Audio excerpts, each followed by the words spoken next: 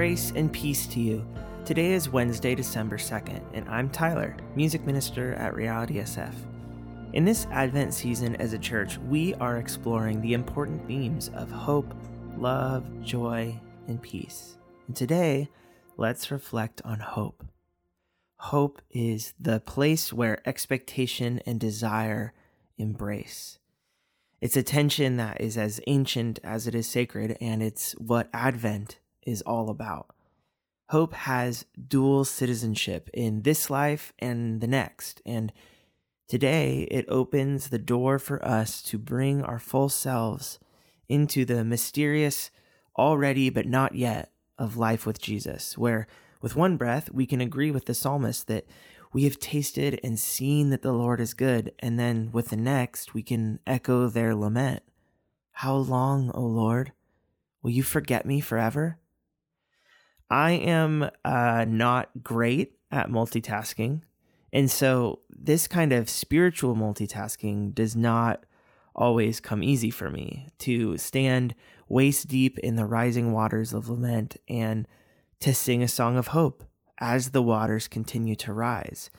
Not only is it really difficult to hold both of these experiences simultaneously, but sometimes it can also feel foolish or naive. But hope is not naive. It's not foolish, because hope is not pretending things are better than they are or believing there will be a happy ending just because that's the way it's supposed to go, right?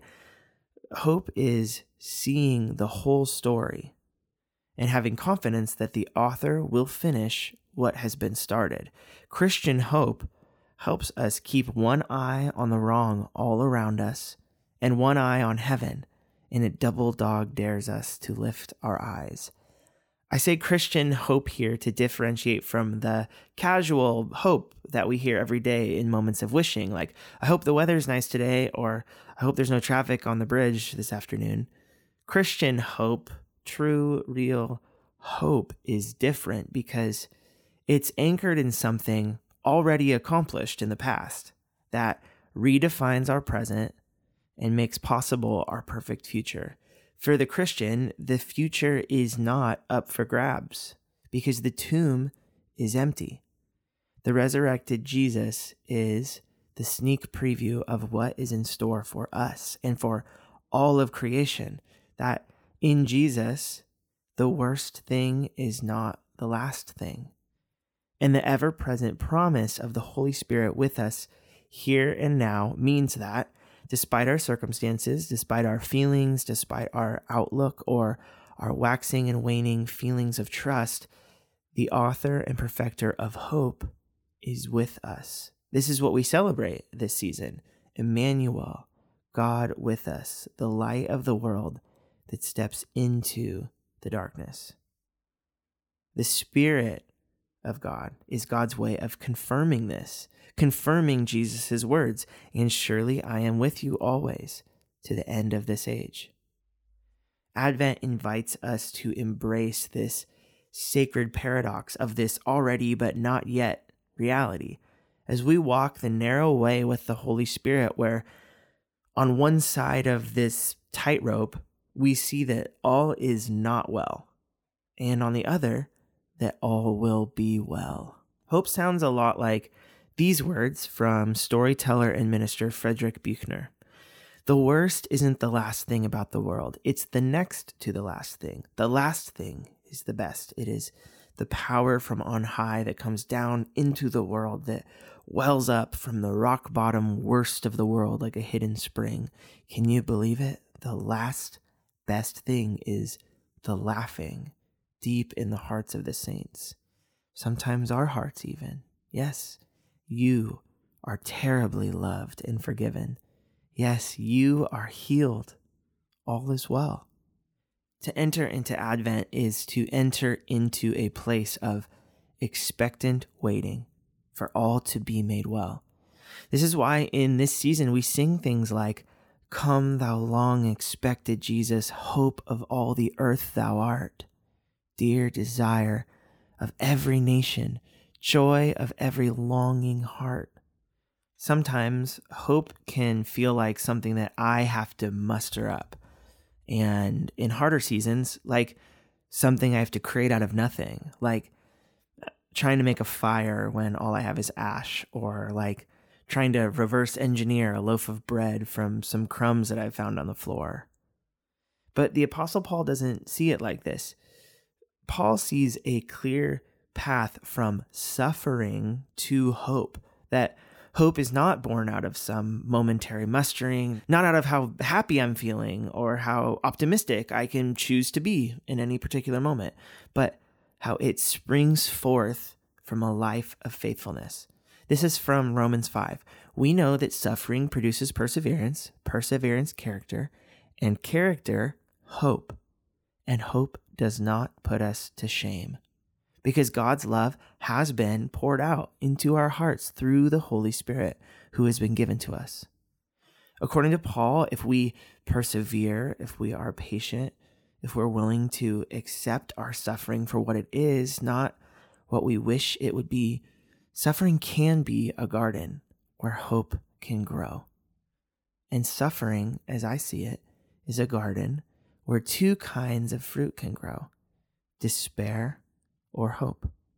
The difference seems to be the work that is done in the garden.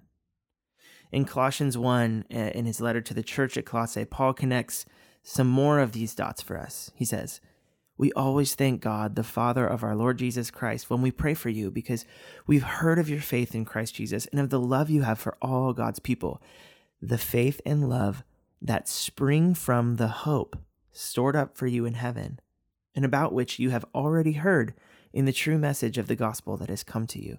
In the same way, the gospel is bearing fruit and growing throughout the whole world."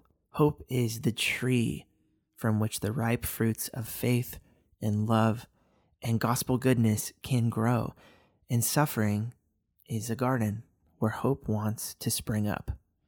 Hope is not closing our eyes and plugging our ears and pretending that our garden is perfect. And it's not a wish that we'll wake up tomorrow and our garden will have been somehow miraculously weeded for us, because hope is not passive.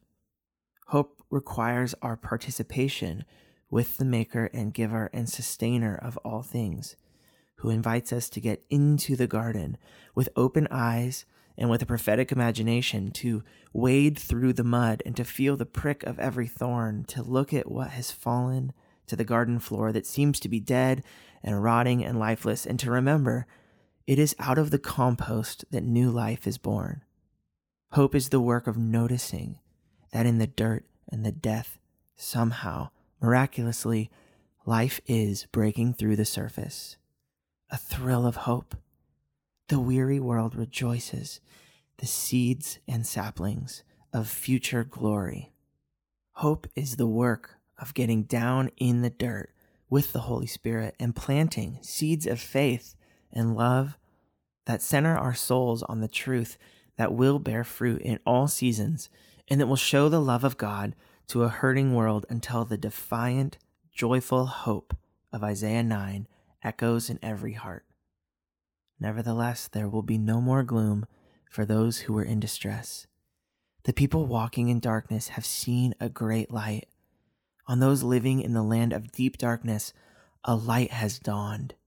Every warrior's boot used in battle and every garment rolled in blood will be destined for burning, will be fuel for the fire.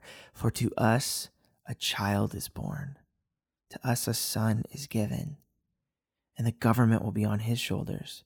And he will be called Wonderful Counselor, Mighty God, Everlasting Father, Prince of Peace. Of the greatness of his government and peace there will be no end.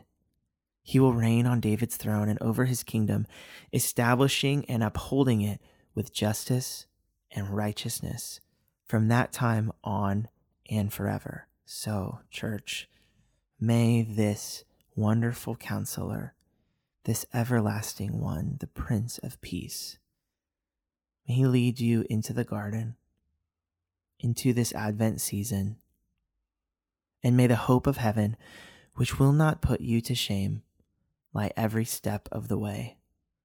And because I can't help myself, let me send you off with a line from one of my favorite songs.